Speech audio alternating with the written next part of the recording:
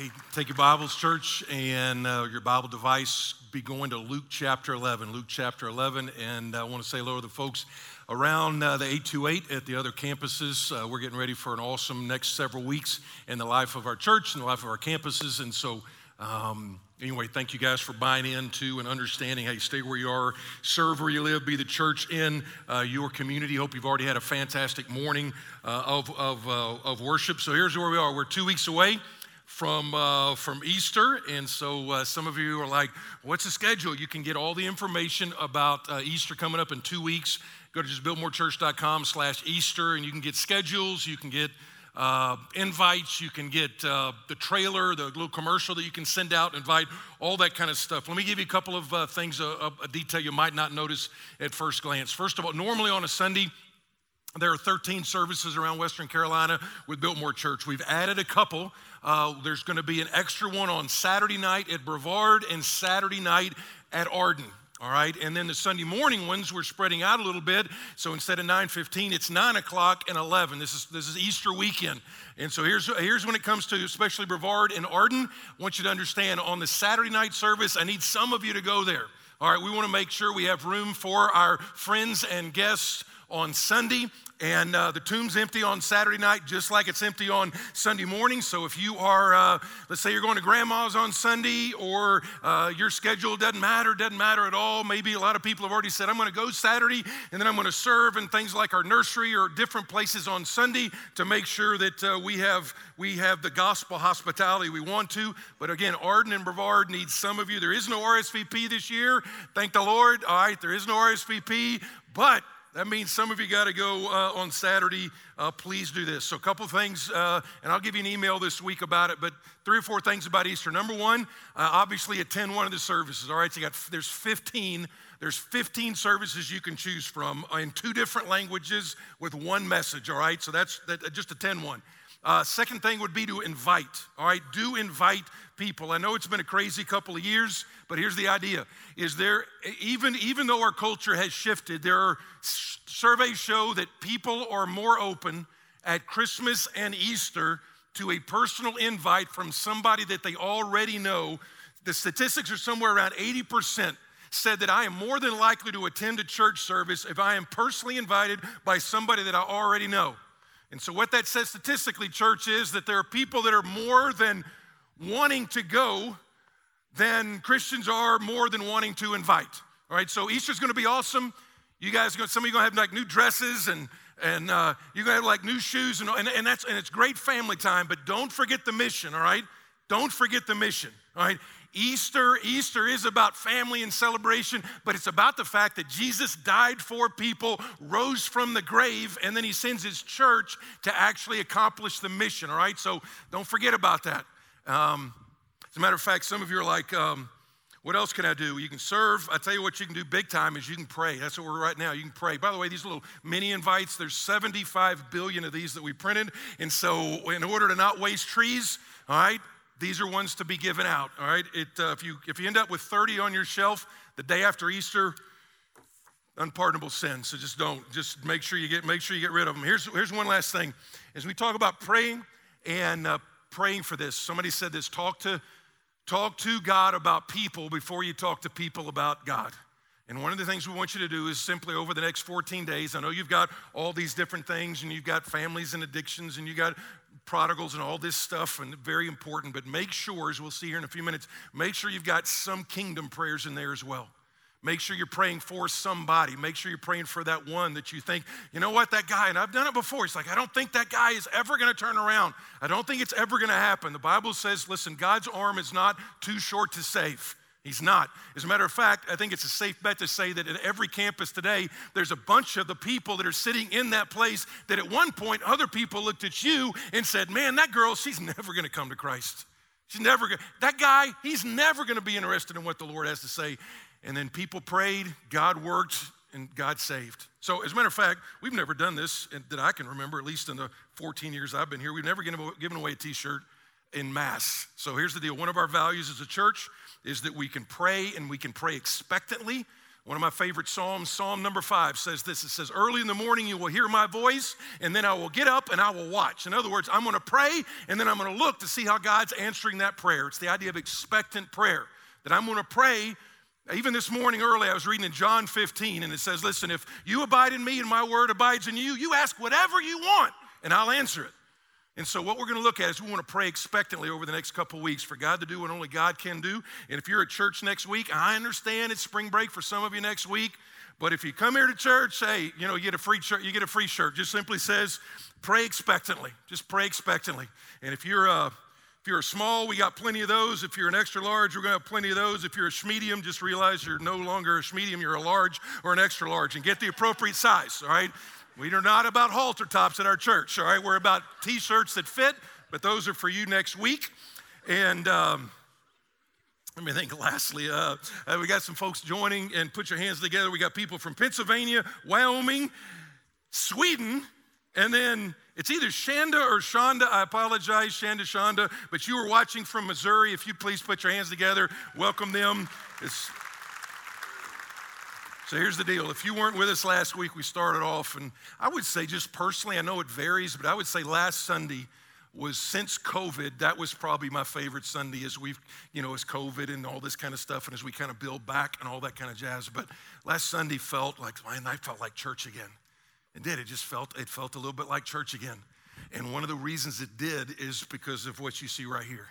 And what you see right here and what you see at every platform is these are the hopes and dreams and prayers of God's people. If you weren't here last week, what we were talking about with 21 days of prayer is that there's going to be one prayer that I'm going to pray for the next 21 days. The next 21 days, I'm going to pray for this. And it's not just in the worship centers, it's in the kids areas as well. All right, the kids, and I tell you what, there's nothing, we'll see it in a minute, there's nothing like praying like a kid. All right, there's some dads in here, and you're here today, and you don't even know why you're at church. You haven't been in church in 3 years. And you could look up here, and sometimes you're like, last week your daughter prayed for you. Last week. And so what happens is 21 days of prayer is the hopes and dreams and prayers of God's people. And if you weren't here last week and like, I want to be a part of that, then it's not too late, man. Just get one of those cards, and you'll keep the top half, and you'll drop off the bottom half. Your staff team will pray for you. Every campus prayed over every single prayer request this week. We'll do it again this next week and then the following week as well. And as you pray, we're just going to come alongside you. And here's the reason. Jesus prayed a lot. I don't know if you know this, but Jesus, the sinless Son of God, he prayed a lot. We're going to be in Luke chapter 11, but just here's a quick flyby about his whole life. He was praying all the time. For example, in Luke chapter 3, he prays at his baptism. In Luke chapter 4, he prays through his temptation. In Luke chapter 5, the Bible simply says, and he got alone often to pray. In Luke chapter 6, it says he prayed before he chose his disciples. In Luke chapter 9, before he presented his disciples with, who do you say the Son of Man is? Who do you say that I am? He prayed for them all throughout. And then you get to Luke 22, Jesus promises, hey, Peter, I'm going to pray for you during your hour of trial. Same one, he commands his disciples to pray so they don't fall into temptation. If you think about it, when Jesus at the cross in his final words, and he says, Father, forgive them, they do not know what they're doing. That in and of itself was a prayer. And so if Jesus prayed, how much more do God's sons and daughters need to pray? And so last week we looked at a guy that wasn't your poster child for an awesome church member, and the fact that because of the gospel, he can pray as well. Even though he was a liar and a manipulator, he can pray as well. And God heard his prayer, and God changed him, and God changed his circumstance. And so, second week of this, the fact that Jesus prayed a lot, it shouldn't shock us when his disciples say, hey, teach us to do that. Can you teach us how to do what we see you doing? We see you praying. We see you praying, and even though we've been around prayer our whole lives as young Jewish guys, we don't pray like that. And so here's the way the text starts. Luke chapter 11, verse 1. Now Jesus was praying in a certain place, and when he finished, one of his disciples said to him, Lord, teach us to pray. Teach us to pray as John taught his disciples to pray. So here's a couple of just observations before we jump into what is known as the model prayer. which actually answers a couple of great questions. And one of the questions is, I don't know what to say. Well, that gets answered today. But a couple things. It's when they say teach us to pray, the disciples were Jewish young men who had been around prayer their whole life. An Orthodox Jew would pray in the morning, he would pray at 3 in the afternoon, and then he would pray sundown prayers. So it's not like they hadn't heard prayers. I mean, they would pray. They would pray all the time. They would pray the Shema. They would pray Psalm 22. They would pray these prayers on a regular basis, on a formal basis, but somehow, some way, they saw a qualitative difference in the way that Jesus prayed. And so they say, teach us to pray, which is kind of cool because there's no record of them asking him, hey, teach us how to preach. Now, he did, but there's no record of them like, we got to learn how to do that. There's no record of, hey, teach us how to do the miracles. Teach us how to organize a church. Teach us how to put on a conference. None of that stuff. But what it says here is like, we see you pray, we see how we pray, and there's a big difference in it. And the second thing is just an observation, is we have to be taught how to pray. Now, I know this is politically incorrect, but Jesus did not answer when they said, teach us how to pray. Jesus did not say, just say what you want. Just say whatever. As long as you're sincere, just say whatever. That's not what he said. He actually says numerous times there's a right way to pray and there's a wrong way to pray. There's a distinctively gospel Christian way to pray and there's a wrong way to pray. There's one place in a few chapters in Luke 18, two guys go up to the temple and it says to pray. One's a tax collector, guy that's looked down. One's a Pharisee, real religious guy. He says that's an example of how to pray and that's an example of how not to pray. There's a parallel passage. If you hadn't been here long, parallel passage means the same passage in a different gospel. So we're in Luke today, but there's a longer version of this in the Sermon on the Mount in Matthew chapter 6. And in Matthew chapter 6, before he goes through the model prayer, he spends countless verses talking about don't pray like this and don't pray like that. Don't just keep saying the same things with meaningless repetition. So there is a right way to pray and there's a wrong way to pray. So here's what I would say about this model prayer, because the problem and the beauty of today is for some of you, even if you're new to Bible study, this is familiar territory. You're going to see some words like, man, I've heard that. Even if it's your first time in church ever, there's a good chance you're like, I kind of heard a little bit of that somewhere in my past. The problem with that is sometimes it's like if you played sports, you played football or something, a lot of times coaches, at least back in the day, they would start before you'd go out there and play a football game. They're like, all right, let's say the Lord's Prayer. Our Father who art in heaven, hallowed be thy name. And they get through and it's like, all right, let's go knock their heads off. I mean, that's the way it would go. And so here's what we're going to do. Keller makes a great point about how you can look at the Lord's Prayer. In a good way, you can say it. Sometimes people say you shouldn't just repeat it. Now, you don't want to repeat it in a meaningless way, like I just illustrated. But it's fine to say it, all right? It's great for you it'd be good if you memorize this. This is the shortened version of Matthew 6, but it's a good one to memorize. But a better way to think about this is it's not just the Lord's Prayer, it's the model prayer. It's a template for what all prayer should consist of. Keller says it's like riffing. In jazz music, you got like a melody line. You listen to that jazz and you're like, man, they're just like freewheeling. They're not really freewheeling. There's a melody line that is all the structure, but then from the melody line, from the structure, there's a lot of spontaneity underneath that. And so in the Lord's Prayer, what you're going to see is there are some principles. There's like 5 or 6 we're going to look at today. And so you can pray that. That's the melody line. That's formal structure. Here's what it encompasses. But underneath that, there's a ton of spontaneity, folks. I mean, it's like when you just say the word Our Father, you can say Our Father. It's a good prayer. It's the way we ought to start prayer off. But underneath that, there's a whole bunch of stuff. So when you think about it, I'm going to give you categories. Let me tell you, I'm going to let what I'm going to do is I'm going to give you the categories and each line has a category.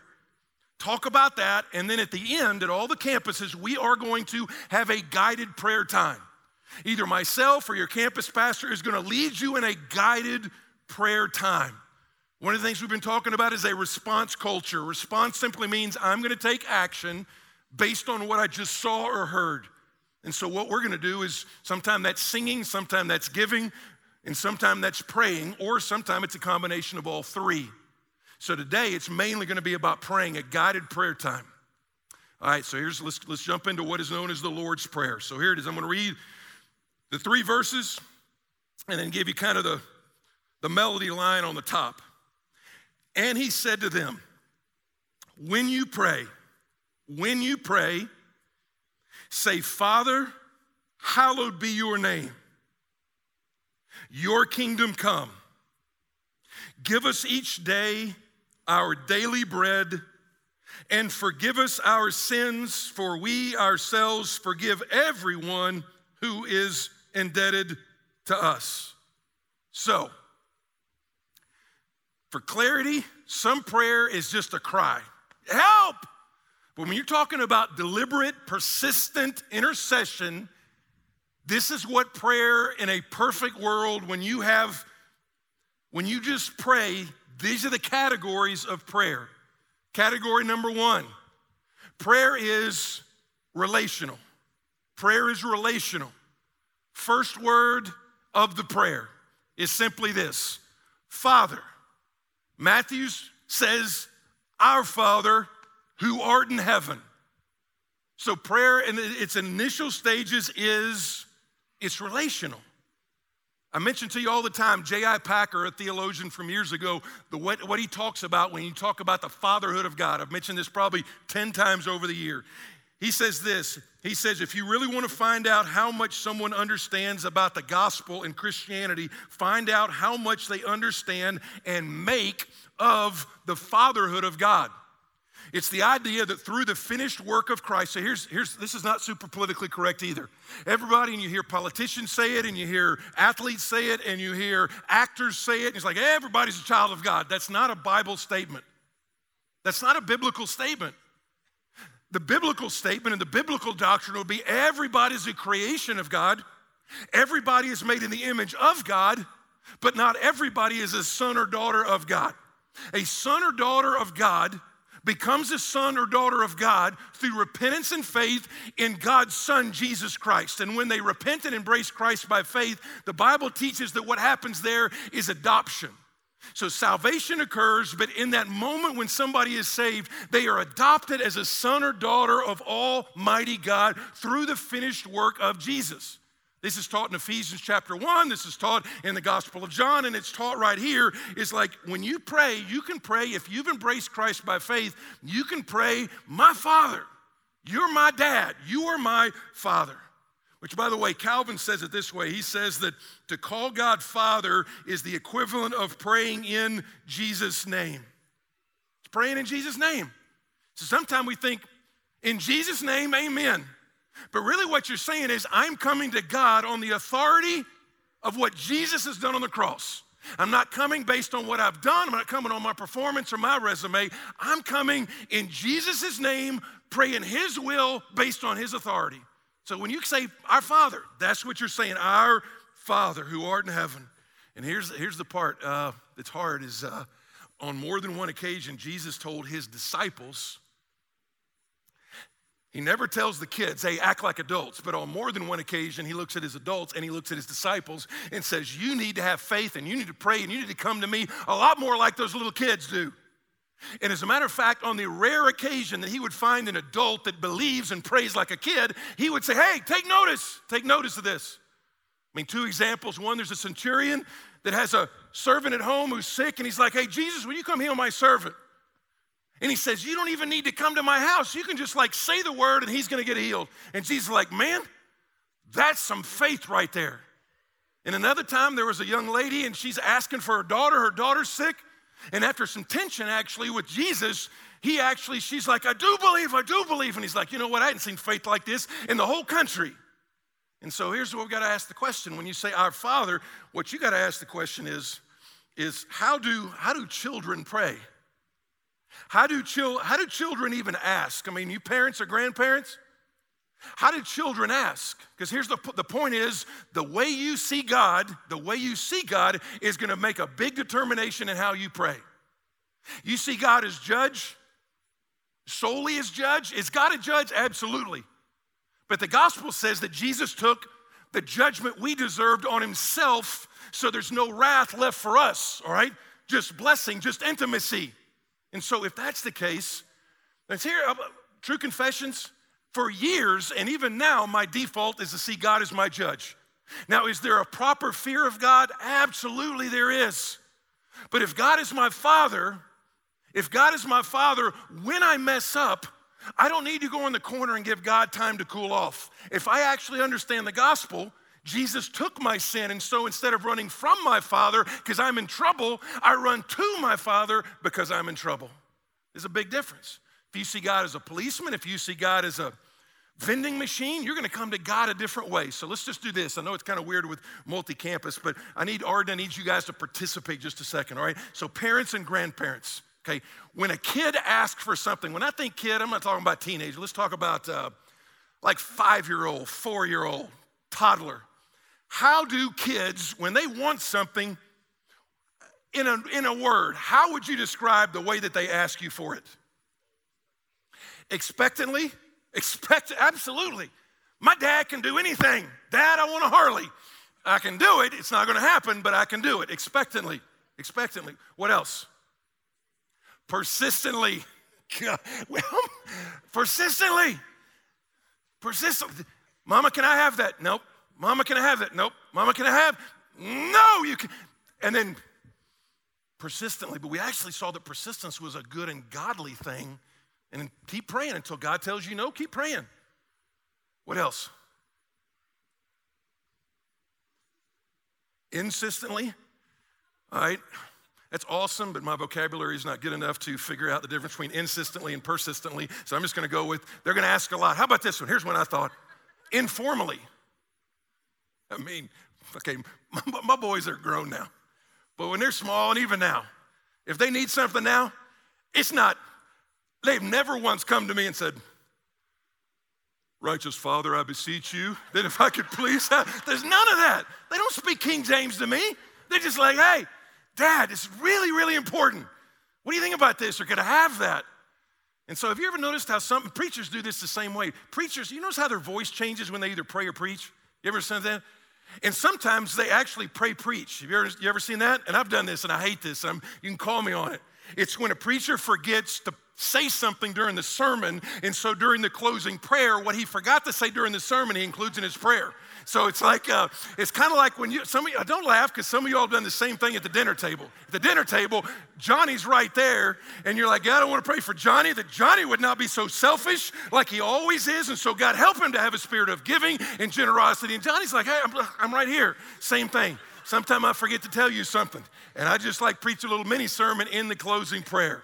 So just pray for me. But I'm saying, when you pray, what do your prayers sound like? You sound more like a formal occasion and formal words for a formal notice that you're given a formal relationship, or is it more like you go into your Heavenly Father and just like, I need this. And by the way, we could spend our whole time on this, because the opposite is you pray like an orphan. The opposite is you pray like somebody without a parent. Now, if, as I said last week, the first prayer God obligates himself to hear is when you repent of your sin and call on the name of the Lord Jesus to be saved. So if you hadn't prayed that prayer, then he's not obligated to hear anything else. Now, he might, and he still loves you, but that's the first prayer you pray while you're sitting at your house or you're in church. You're like, God, I want to repent of my sins, and I trust that what you did on that cross somehow counted for me.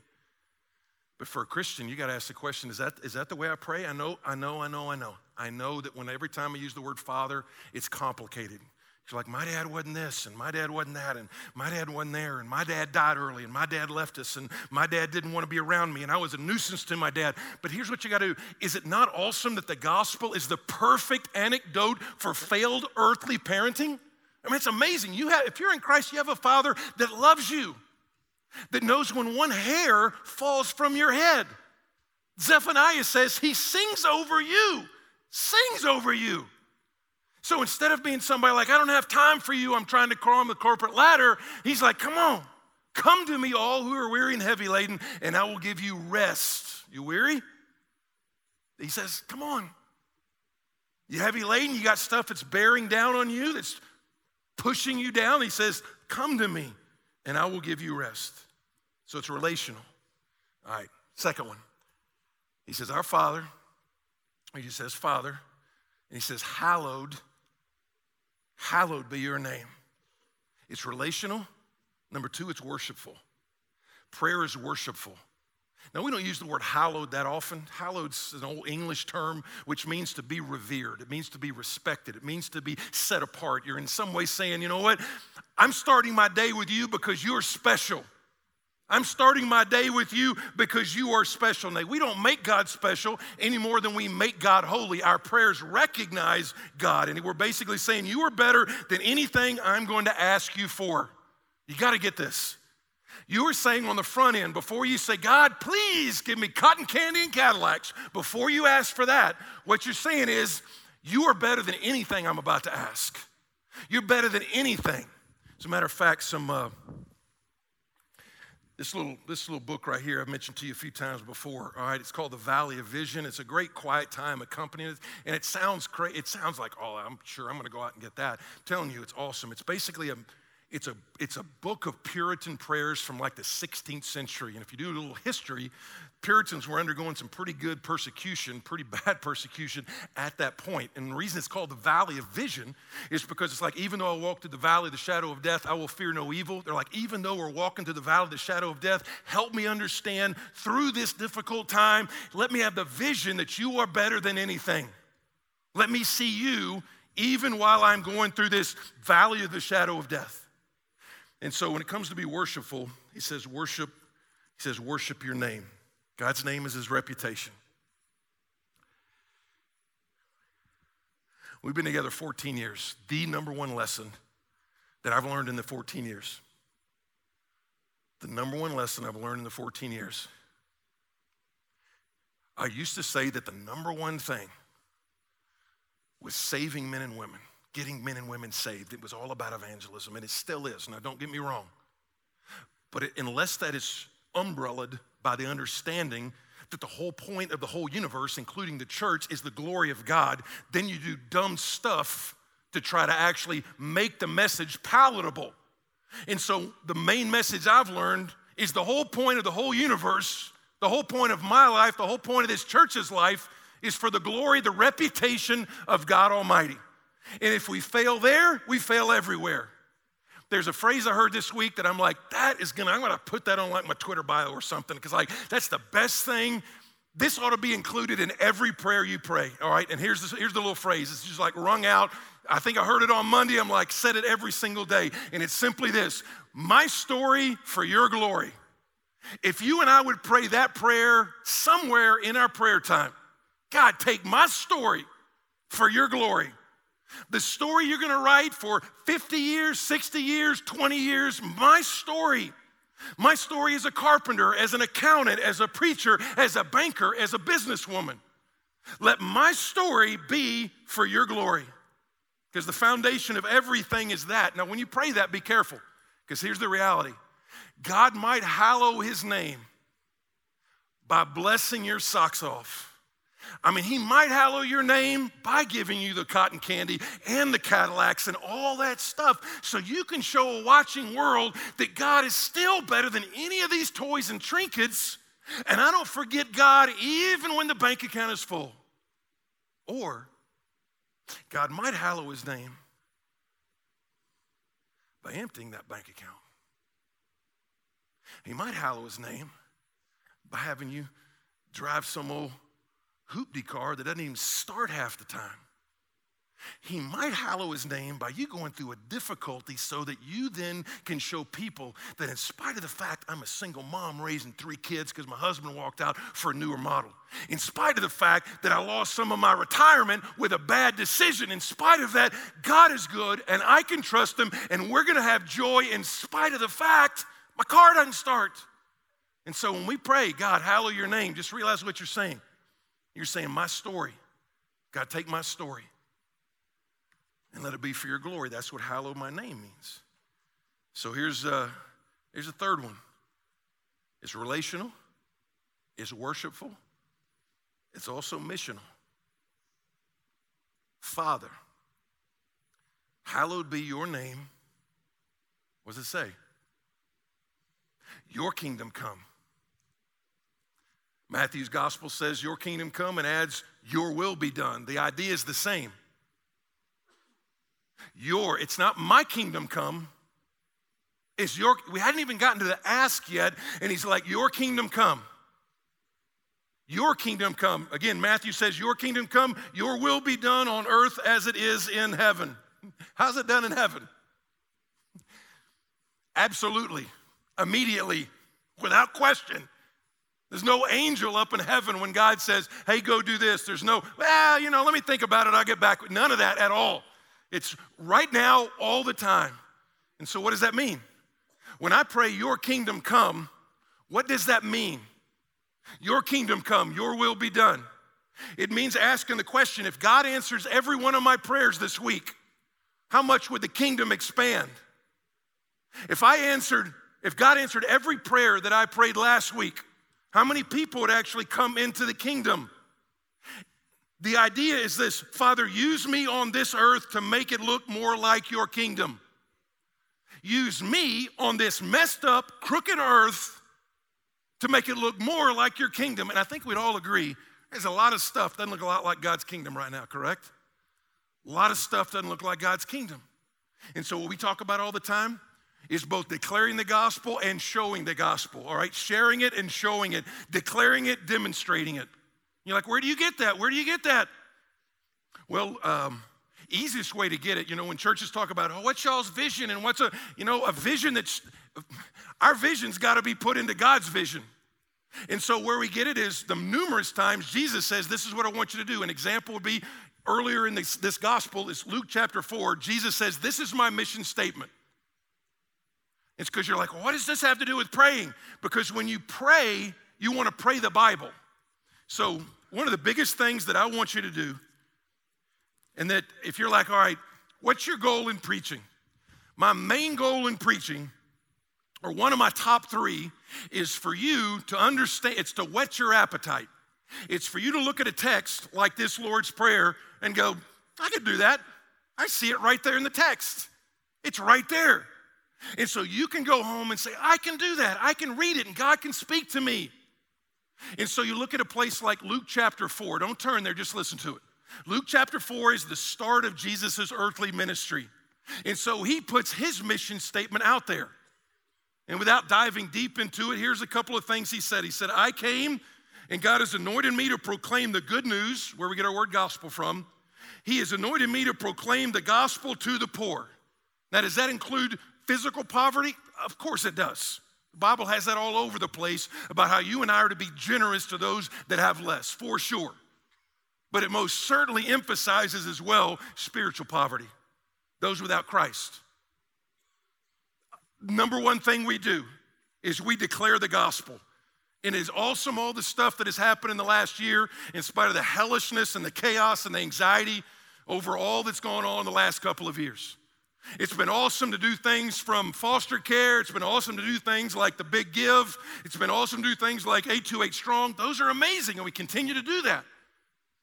But the first thing we have to do is to declare the gospel. Our good works don't save anybody. It's Jesus' work that saves people. And so Jesus says he has anointed me to proclaim, speak good news to the poor. And so here's one way you can do that in the next 2 weeks. I mentioned it briefly earlier. What we're asking every single person to do that's a part of our church is sometime before Easter is to prayer walk your neighborhood, your apartment complex, wherever it is that maybe your business. So you're like, prayer walk, what is that? That sounds so cultish. All right, so here's what a prayer walk basically is. A prayer walk is praying while you walk. That's what a prayer walk is. So you are walking in your neighborhood or jogging, and don't be crazy. Don't sit out there in front of somebody's house and blow a trumpet 7 times, all right? Don't do that. Don't do that. But pause enough to pray the Bible over your neighbors and your friends. Just do that. Just pray for them. You're stopping by a house, or you just kind of go by the house. You might or might even know their name. You think up one verse. Maybe you get one verse. Maybe you get a verse out of 2 Peter that says it is not God's will that any should perish, but that all should come to repentance. And so you're just kind of slowing down, taking your evening walk, and you look up at that house on the hill, and you're like, God, I want to pray. I want to pray for this house right now. God, I know from your word, you don't want anybody in that house to perish, but them to come to repentance. And so right now I want to pray for the Smiths, that sometime in the next couple of weeks, through the Spirit of God, you would show them the love of God through the Son of God, that they would come to Christ. And then you move on, and you do it to the next house and the next house. Or you pray, God, I know you want me to be bold. Would you open up a conversation for us to be able to just talk and pray and invite and share? All right, that's just declaring the gospel.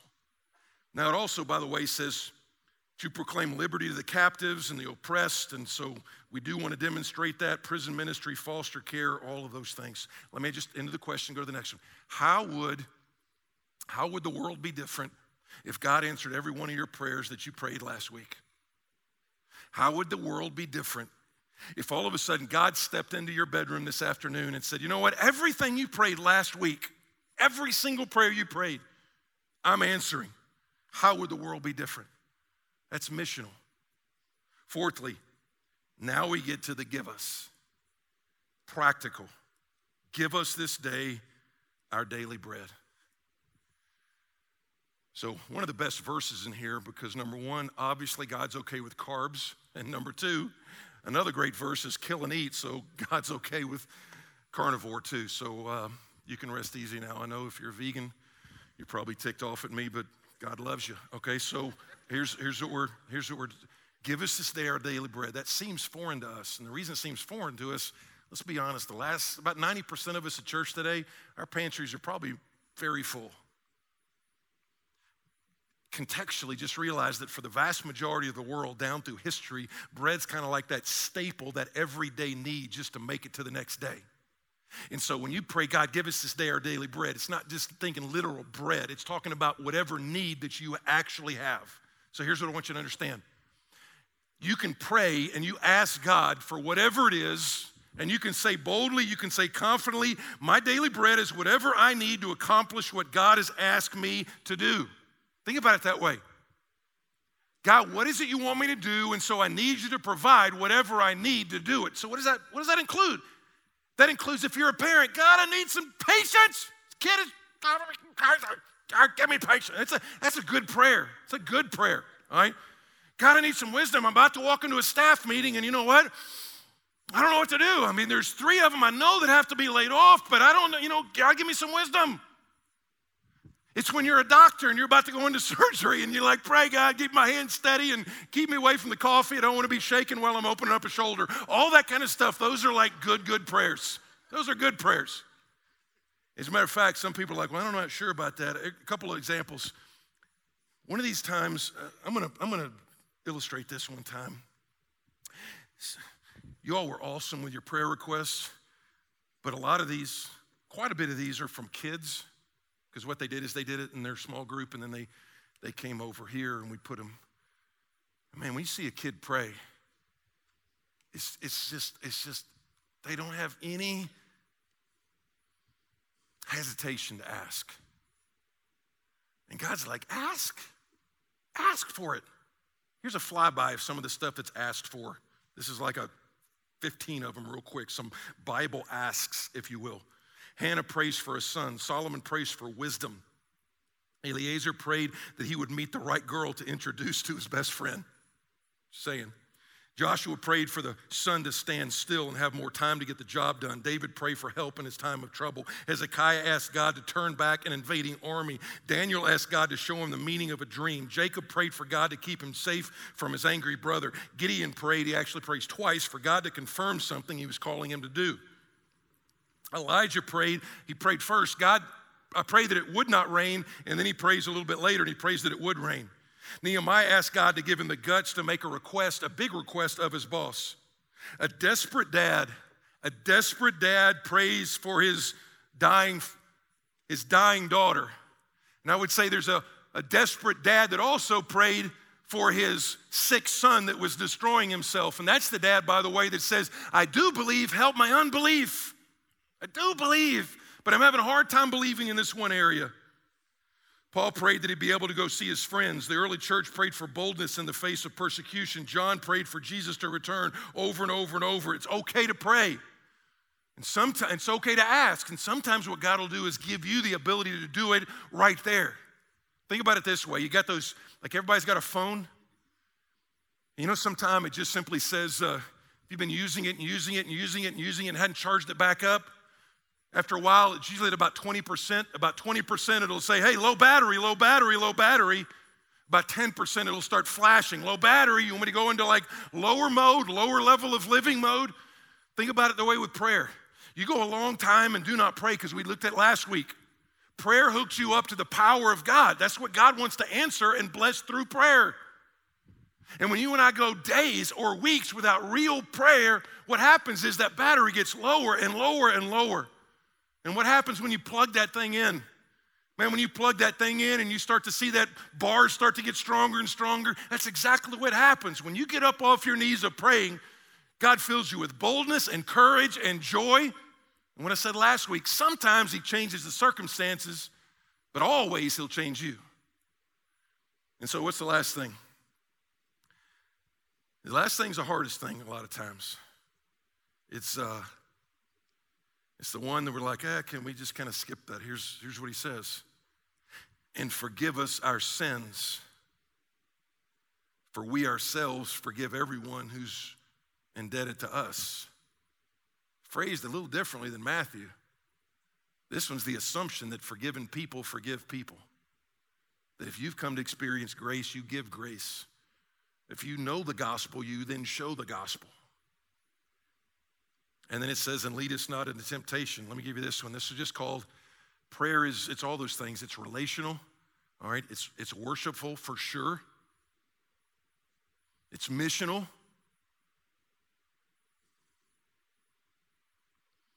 It's practical. Go ahead and ask him. You did a great job. But it's confessional. He says, forgive us our debts. Sin is the idea that when I sin, there's an obligation that is now incurred. Now again, the gospel goes to the fact that Jesus paid our sin debt. And so what he's talking about for the Christian here is what we call confession or repentance. It's kind of like two sides of the same coin. Confession, when you see the word confess in the Bible, it's usually a compound word that's kind of two words squished together. And one of them means same, and the other one means say. I'm going to say the same thing. It's homologeo. I'm going to say the same thing about my sin that God says about my sin. But here's what most of us do. We sin in detail, but we confess in gross. We sin in detail, and at the end of the day, it's like, God, will just forgive me the stuff I've done today that's bad. That's a bad plan. Sin specifically, confess specifically, and quickly. When God convicts you, remember, condemnation is from the enemy. It's general. You stink on ice, and you're worthless, and how could God love you, and you're never going to be different. That's very general. That's not God. If you're a son or daughter of, think about it this way, parents. When your son or daughter does something bad, you don't go to them and just go, man, you stink. No, you're like, this was wrong. Don't hit your sister. Don't talk back to your mom, whatever. It's specific. And so what do? We confess specifically. Don't run from conviction. Conviction is awesome. Luther called this daily repentance. He said, that's the Christian life. It's just the day begins. Sin has been paid for, and so I repent. Confession, it's agreeing with God about a specific attitude. It's like, I claim the blood of Jesus over my life. I have been justified. I'm in the process of being sanctified. One day I will be glorified. But right now, I'm confessing. And then you agree with God. And you're like, I claim the blood of Jesus over that sin. Proverbs says that the righteous man, he falls down 7 times but gets back up. So you fall down. Part of the fact you're a son or daughter is God's like, let me help you back up. Let's do better this next time. And I say that to say this. When we're about to do this guided prayer, I understand it can feel awkward. Again, think of it like riffing. There are some principles here. Our Father, that's relational. Our Father, hallowed be thy name. That's worshipful. My story for your glory. Your kingdom come. That's missional. God, help me to make this world look more like your kingdom today. But it's practical. What is it that you got to ask God for? But then it's confessional. God, I got some stuff that I know you don't like, then I need to change, which, by the way, confession says I say the same thing, but then he ends it by saying, but do not lead me into evil. That throws some people. Do not lead me into temptation. And yet you go over to James and the Bible says God leads nobody into temptation. So what is it? Is God like leading me into temptation or not? Think of it this way. It's a prayer to say, God, don't let me get in a situation today to make you look bad. God, I'm about to walk into work and you know that guy rubs me wrong and I lose my temper. Don't let me lose my temper. Why? Because I'm here for the expansion of the kingdom. I'm here for the glory of your name, and you're my dad, and you'll answer that kind of prayer. See what I'm saying? It builds on itself. God, don't let me get in a situation today where I make you look bad. That's a picture of repentance. The malady of today's church is confession with no repentance. God, I'm sorry. God, I'm sorry. God, I'm sorry. And yet no plans are made to avoid the same puddle the next time. So repentance is, God, I'm sorry, but don't let me get into that situation again.